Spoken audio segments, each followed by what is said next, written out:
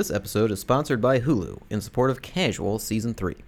What if everything you thought you knew about your family changed overnight? Welcome to the all-new season of Hulu's critically acclaimed comedy, Casual. With new jobs, partners, and past secrets coming to light, Season 3 of Casual promises to be the funniest and most engaging season yet. The new season of Casual is now streaming only on Hulu.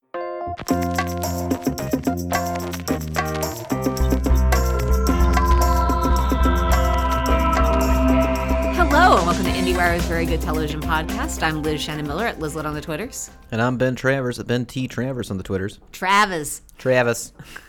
Sounds like, Travers and Travis, I think, would probably sound the same in Boston. What if you named your son Travis Travers? That'd be cruel. Yeah? Yeah. I Yeah. don't really like Travis as a name in general, but sorry, Travis Travis fans, Travis people. I like the band Travis. There's a band called Travis? Yeah, they had a couple of big hits in like the early in the aughts.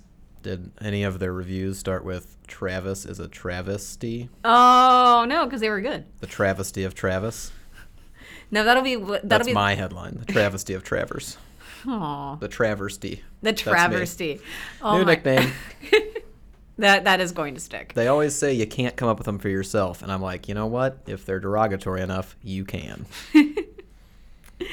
Well, that was, of course, very scintillating television-related content. But today we're gonna talk a little bit about something that this might be really humble braggy. The more I think about this topic, like, are we gonna get people yelling at us for talking about this? People never yell at us. Sometimes no, they don't yell at us. They do seem to tolerate us to some degree. Shockingly. But we've never really maybe pushed the boundaries. So who knows? This is the episode in which we dare you to yell at us. But, well, the thing we wanted to talk about, and I think this is something like over 3 years ago, I started this job working at IndieWire. And prior to that, I'd been working as a journalist covering other media, and I'd had a lot of access and opportunity to speak with people who I needed to speak with regarding certain media properties and whatnot. But, joining IndieWire has had a lot of wonderful benefits for my life, one of which is the fact that I've gotten to not only write about some amazing television, but talk to the people who make it.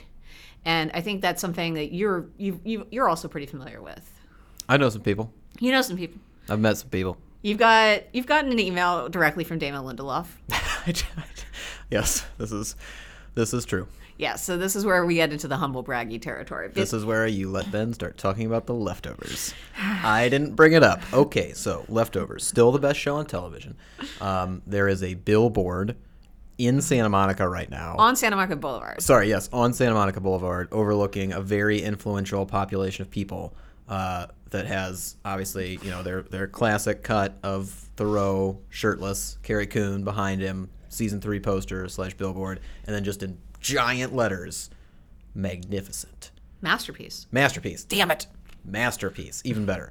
And then in very small print, you can see IndieWire. That's like, yeah. And it's an FYC ad. Yeah. Emmys. Uh-oh. Get it, the Emmys. Get it. All of them. Oh, man. It'll be really interesting. I'm really going to be glad that we're all in the office watching the Emmys together, the Emmy nominations together. You are going to see me die or live. Or die and then live again. I will either be crawling out of the bathtub or drowning in it. Wow. Whoa. Whoa. That was actually really good. Yeah. I kind of thought of the bathtub thing first, and then I was like, oh, it works. Yeah, we don't actually have any bathtubs here at the offices. But the point is... Get it. But the point is, like... It's from The Leftovers. That's what Kevin... Like, he crawls out of the bathtub in the hotel when he's an international assassin. Right. But then in the latest episode, Yes. they drown him in a bathtub. Right. To send him back. Right. Spoiler alert. Yes, for last night's Leftovers as you listen to this. Correct. But you should be watching it regularly or... Yeah. If you're listening to this podcast and worried about spoilers for The Leftovers, the boat has sailed. Okay. I'm going to see if I can maybe get this on track. Do we need to steer away from The Leftovers? No, we can stay on the Leftovers. Do we need to hop on our bikes and ride across the Australian countryside? No. No, here's my question for you, Leftovers reference!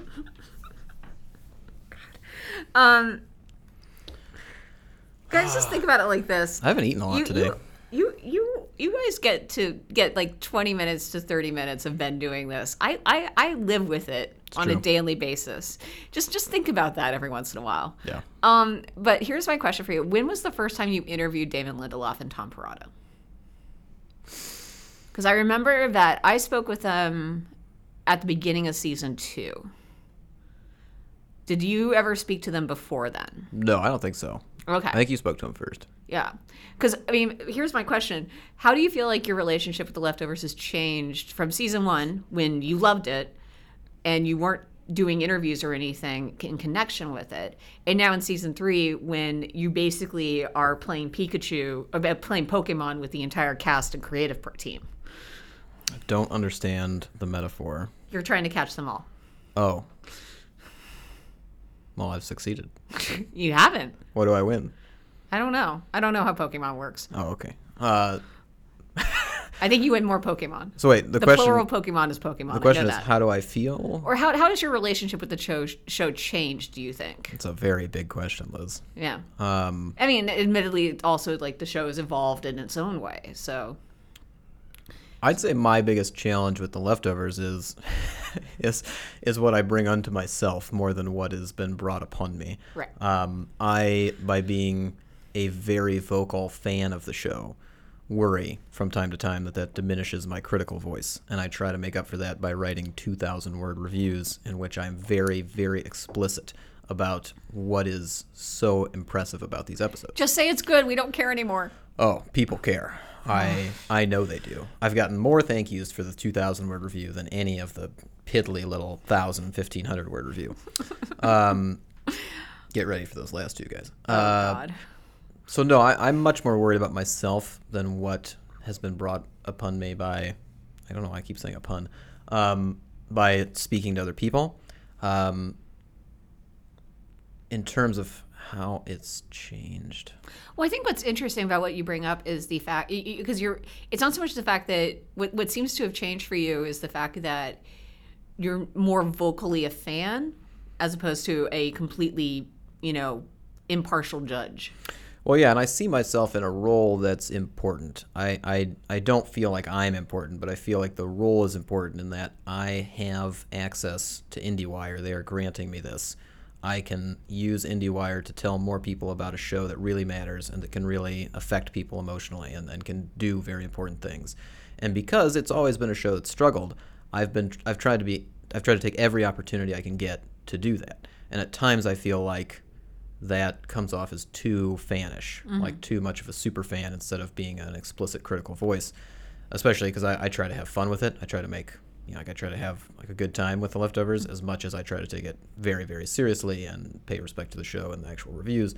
So no, I feel like I hold myself very accountable, and I think to the point that you're alluding to, speaking with the people who make it only makes me more accountable. I feel like if I am not inaccurate, I'm not worried about like being wrong about a fan theory or something. Right. But if I don't, give it my all, if I don't pay attention, if I am not, they are holding me responsible as much as the show itself, because I respect it so much, as holding me responsible to making sure that I am there for it. It's not. I'm never going to write something lazy about this show because I'd never want that to get out there. And I'd never want to write anything lazy about any show. But I feel like if I'm going to be critical about something now, like if I don't like something about The Leftovers, I have to have a good enough argument to make that when when one of the writers reads it, when Haley Harris reads that argument, it's like, okay, well, that's a fair point. He saw it that way. I disagree, but we'll move on. Like, it's not like, well, he's an idiot and he missed out on something. So I feel very accountable to the people. I don't feel like I owe anything to them. I just feel like I want to make sure that they can understand and respect the argument that I make. Well, I think your position is one I feel like a lot of critics, are as a lot of people currently covering TV experience, and it's because many of us also grew up as giant fans of TV in general, and now we've just figured out ways to con people into letting us do it for a living. But it's interesting, like hearing you talk about like hearing you talk about it, it makes me think. I got assigned our Twin Peaks review for the first 2 episodes. Largely, I think because you couldn't go to the premiere because your mom was in town. Like, I'm pretty sure that if you had been able to attend, you would have written that review. Mama Travers in town. Had a good time. Yeah. Guested on last week's podcast. Yeah. You're all welcome. Hi, Mom. Hi, Anne. And I was glad to have the opportunity to write, a review, because it was a big review and it did pretty well, and it was interesting to try to come at the show. But what was interesting to me about the writing process of that review is I'm not a huge Twin Peaks fan. Like, I've seen a lot of the show. I know the show really well. I studied up a lot, did my research in advance. But I was coming at the review with a lot more objectivity, I think, than like other shows I've reviewed. Like, The Handmaid's Tale is a show that I feel deeply personal. I feel very deeply personal about. I don't think grammatically that was correct, but whatever. But that's a show that means a lot to me. That has a really important. That has a lot of meaning to me, and I'm repeating myself now. Point is, not that Twin Peaks doesn't have meaning to me, but it doesn't have the same emotional significance, and I think that really affected, like, what the way I looked at Twin Peaks critically. It was a new experience for me, as opposed to what I think you do a lot more often, which is you are oftentimes when you review a lot more things than I do. So a lot of times you are just kind of taking on random assignments and seeing what you think of a show that you might or might not connect with. Well, I think that's really the job. Like, I understand the difference you're making, but the important thing to do when, as a critic, something affects you personally, if there is something that like in The Handmaid's Tale, I mean, because it is such a stark parallel to our times and speaks directly to a lot of the issues swirling around in our brains outside of the show, the key thing as a critic to convey in that kind of review is that it's either doing that well or it's doing it poorly. Mm-hmm. And that's something you take into account. If you have a personal connection to it, all the better. Like, you should bring that in, but you just have to make sure that you can explain it rather than just praise it for being personal. Yeah. So like I don't see any problem with taking a personal angle towards something. And with Twin Peaks, I mean, just like you said, just because you weren't like a super fan going into it, you understand what's going on. You understand how TV works. You did your due diligence in preparation for it, if not more so, because I know everything you did. So you're as prepared as anybody else. And that's the thing. Like, reviews aren't written. We're not writing these for only one group of people. Like, you're not just writing it. Like, even though Twin Peaks has an incredible and very passionate fandom around it, and they are going to read everything, that's not the only person you're writing the review for. So I don't really like the word, but quote unquote an objective take on Twin Peaks, that's great. Like, that was a great thing to do. Like, that was a good way to approach it, and I think your review spoke to that. So, well, thank you. I mean, I think it's just. I mean, I think I saw somebody comment on Twitter about how many different Twin Peaks takes they were seeing that were just like basically personal essays about growing up with the show. Yeah. Like, a lot of that commentary. And I had none of that because my relationship with Twin Peaks is when I was in high school, my friend Nikki had the whole thing on VHS, and she conned me into watching it by saying David Duchovny gets in drag in a few episodes. So those were the first episodes of Twin Peaks I ever watched, actually. And I mean, on the flip side of it, you reviewed all of the X-Files revival, and you obviously have a deeply personal connection to that, and that came through in the writing, and that was something that was absolutely beneficial to every reader who would be encountering it. So that's like a level of expertise, but there isn't a good reason to ignore the personal side of things, and critics who can speak to it will speak to it. Critics who don't have it are speaking to a lot of the new people who are coming in on board.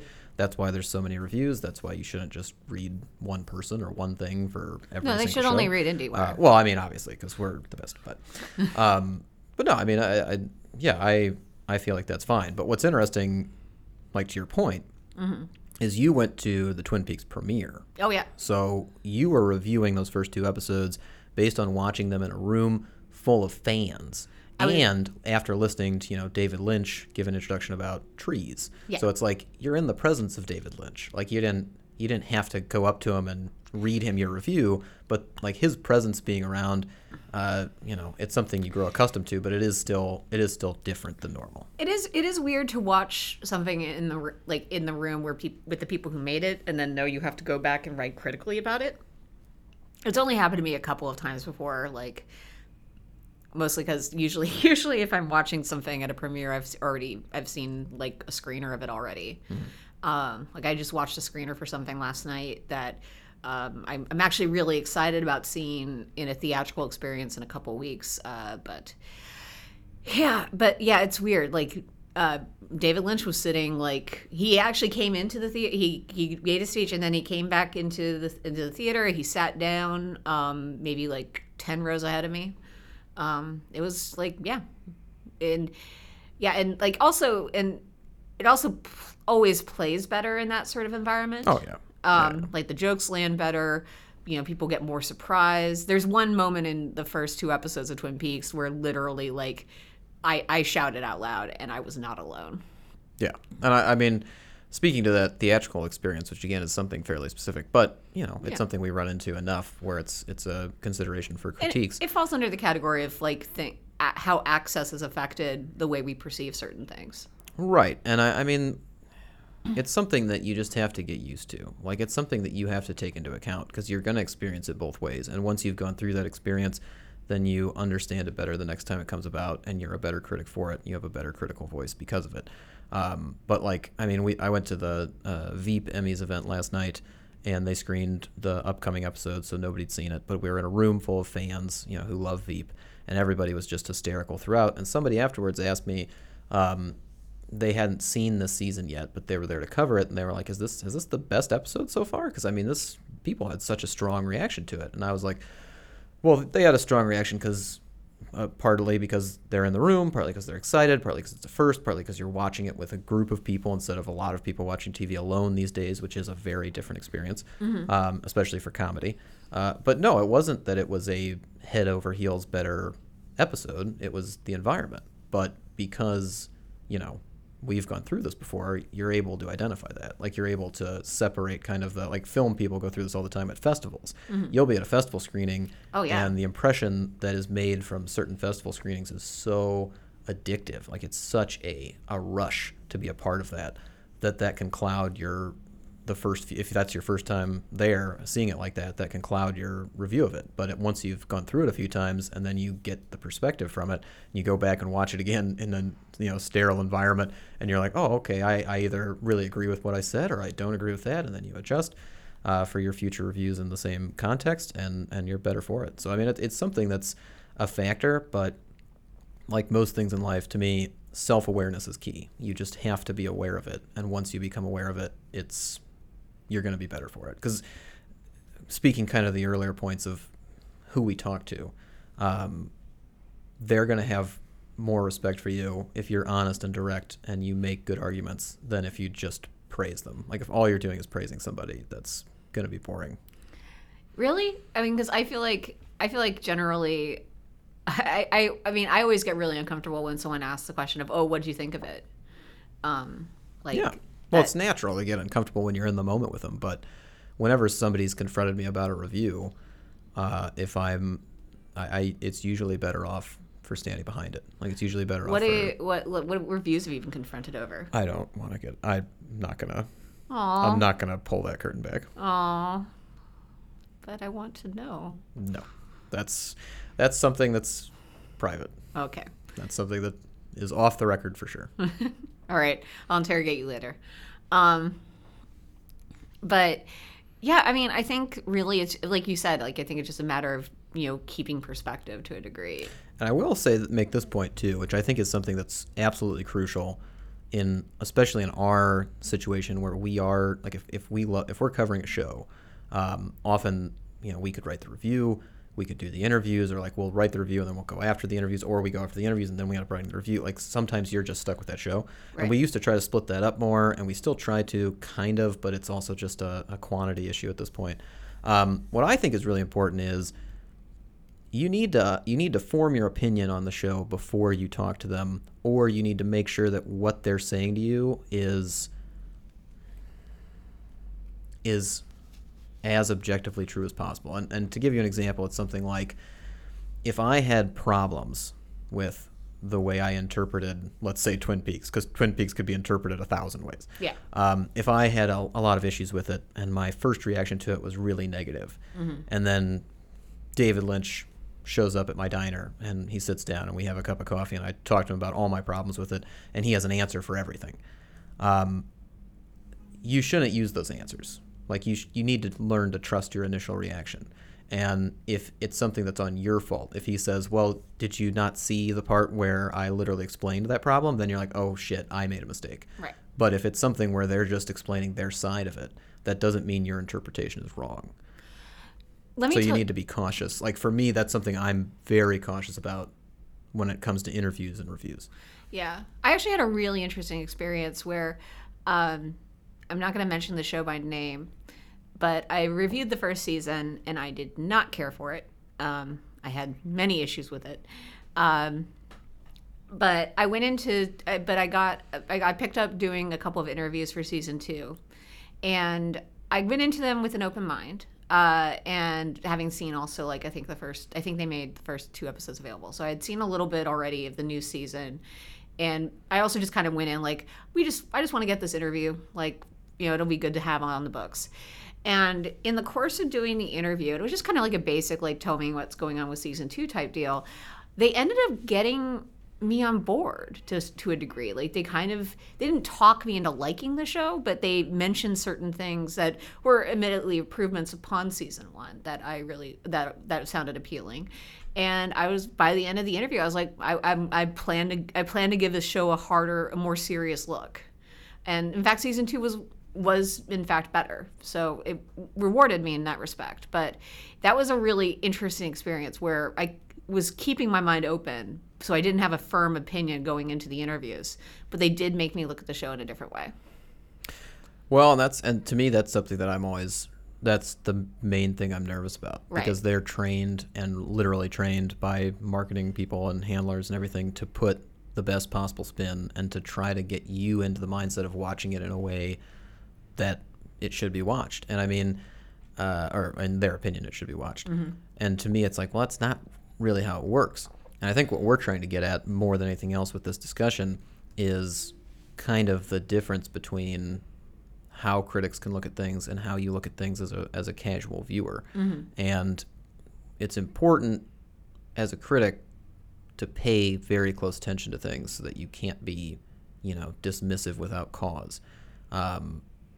But there's also that casual fan aspect which I run into a lot, where I'm talking to somebody who doesn't like a show that I love. And if I'm referencing things and they're just like, I must have missed that. It's like, well, yeah, you're not, it's not your job to do it. You're just trying to enjoy it. And sometimes I'll get too invested in a show and read too deeply into it and think that this thing is a brilliant subtext that I really enjoyed, like digging out of this otherwise kind of boring, TV show or whatever it was, and that's what made it good to me. And it's like, well, people probably don't notice that all the time. Or they might, but it's such a minority viewpoint, it's just kind of shifting things. And then I'd like to think of it as more of like a contribution to the discussion around a show or a movie or whatever it is than anything else. But I don't want to be spun. Like, I don't want to go into an interview and come out of it like, well, I was wrong, or like because then I just feel unprepared. I feel like if they can change me that much, then I didn't give my due diligence to the show in a way, or it feels really awkward. It feels like I feel like I've been worked over, and then I'm almost, instead of going into it like, oh man, I should really pay more attention. It's kind of in that same vein, but I'm almost more suspicious of it. Where when I go back, it's like, oh man, I gotta really dig into this and make sure that I wasn't crazy like the first time I went through. But it's an ordeal, and it's tough. And sometimes they're right. Sometimes, especially with something where, like, if you're just preparing for the interview and you just kind of have it on so you can catch the generalities of it, that can change your opinion of it when you go back if you, for some reason, need to review it or whatever it is. So It's a strange world. It is. But yeah, I mean, it's the one we signed up for, and certainly having the access is way better than not having the access. Yes. So, in the meantime, right now we're, just waiting to find out how certain things resolve in terms of television. in terms of the season. I'm babbling right now. I was trying to come up with like a nice final note to end on, and I don't really have anything exciting before moving on to best thing, next thing. It's the last week of The Leftovers. Yeah. We're in mourning. I'm just really grateful that I get to see it before I go to Disney World. That is nice. Yeah. That I'm going to Disney World next week. Everybody. Have fun. Yeah. Looking forward to it. Got to remember to record next week's podcast in advance. Nah. We don't need it. Leftovers will be done. I mean, I feel like next week's episode we can probably promise will be very intensely Leftovers related. Depends on when we have to record. Well, if we get, I think we'd be able. I think timing wise we'll make it work. If you think that I'm going to time my viewing experience of the Leftovers finale around the podcast, you crazy. Well, aren't you going to watch it like immediately? Don't know. This is interesting. All right, we'll figure this out. It may be the week after we do a deep Leftovers deep dive. I don't think we're going to be... this is why I'm not worried about it. It's going to end. Like, Sunday is the end. Not just of the Leftovers, everything. It's the end. So why are we worrying about Monday? Guys, just enjoy it while we're here. Well, on that note, Ben, what was the best thing you watched last week? That was the Leftovers. That's the Kevin episode. It was great. Fucking nuts. Anything else? I might post an article about this. It depends on how much time I have. Right. I'm pretty sure that Damon Lindelof and Tom Perrotta have been fucking with Justin Theroux for 3 years on The Leftovers on purpose. I'm like 90% sure about this. Anyway, it's obviously. I mean, it's a pretty obvious theory. It's not though. Like there's more to it than people suspect. Of course. They're devilish, those two. They are. They've got a wry twinkle in their eye. I mean, we've both, speaking of privilege, we've both heard Tom Perrotta giggle. And that is not a giggle of an innocent man. No. He's been up to things. So anyway, The Leftovers is the best thing I've seen in the last 7 weeks. Liz, what was the best thing you saw last week other than The Leftovers, I guess? I'm just going to say Handmaid's Tale. Good pick. Yep. Let's see. Yeah, I can't really say how much of it I've seen, but I've seen a lot more. There's one or two things that the season does that I feel like maybe it's not so much that they were bad as that I was really looking for. I knew they were probably coming based on interview comments, and I was a little underwhelmed. And that's the other side of the sword. Yeah. It's like, well, would I have been underwhelmed if I didn't know they were coming? And then you have to ask yourself about the formal setup and execution of the series and how you would have experienced it otherwise. It's crazy. Being a critic is so fun, you guys. It's the funnest. You have to analyze yourself just constantly. It's exhausting. Yeah. Or if that is if you like to overthink things like Ben. Overthink or give them their due diligence, Liz. Potato. Is it? All right, continue. But no, I mean, with Handmaid's Tale specifically, like there's stuff in the book that I was pretty sure that there's stuff in the book that I was on alert for that then like in a couple of casual comments got confirmed. We really should have used that as like an analogy, kind of, like reading a book and then watching the show is kind of like it's got similar elements to like doing an interview and then watching a show. Yeah, I see it. Anyway. Yeah. Good pick. So yeah, thank you, Benjamin. Someday you will even watch it, maybe. Maybe. I've only got a week. Yeah. Then time is over. Oh yeah, that's right. Then what's the next thing you're looking forward to? It's The Leftovers finale. What are we even talking about? Well, what are you going to watch before The Leftovers finale? Nothing. Nothing? Well, I'm going to watch a lot of shit, but it doesn't matter. It's The Leftovers finale. That's it, guys. Like I've pretended long enough. Like I gotta emphasize this. This is the best thing that's gonna happen on TV all year. Just get into it. Just fucking figure it out and be there on Sunday night. It's gonna be incredible. I'm so excited. Mimi Leder directed it. What else do you need to know? It's called the Book of Nora. It's gonna be a fucking Carrie Coon episode. I am ecstatic. I want to watch it now. Carrie Coon! I want to watch it now. She's great. Yeah. Yep. I'm looking forward to things that aren't The Leftovers. I know that was I thought we were in agreement. I thought we No. were just going to talk about I mean, no, actually, I can show you in my notes. I literally have The Leftovers written down. Okay, so we're good. All right. No. But I did also want to mention. You're such a cheater. Yep. Well, you took. Think of it like this. You took my pick, so now. No. We all had the same pick. We unified behind it. United front. IndieWire. Help IndieWire me. loves The Leftovers. Which is true. But we also got Playing House screeners. And speaking of, and that's a show that, Doesn't it come out in like July? late June. That was a ways off. Yes. But they're doing something pretty cool where they're going to have the whole season available for binging as soon as it premieres. So, Well, I mean, we're not going to be alive for that, so it is probably a good idea that you watch those screeners this week. I'm starting to get a little worried about these comments and maybe starting to wonder if I should start like working from home. Or Did you not build your arc? do you have an arc? Of course I have an arc. But you're going to be dead. No, I mean, it's in case I'm not. Like, it's like if the flood comes, if Kevin Sr. doesn't learn to dance and do the dance in time, the flood will come and I will have my arc and I'll be okay. Okay. Just like Kevin's, Grace and Kevin are building the arc. So it's, Okay. it's as good a plan as I can get. I'm a little more prepared than you, it sounds like. Yeah. I live on the second floor, so I feel like you're very skeptical about my plan to just stay in my apartment. Terrible. Terrible.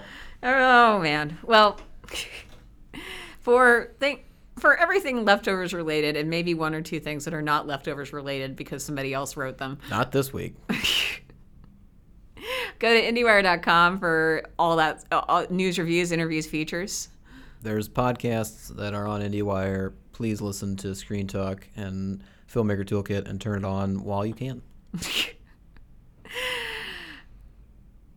I was going to say we'll be back next week, which is maybe true. It's not.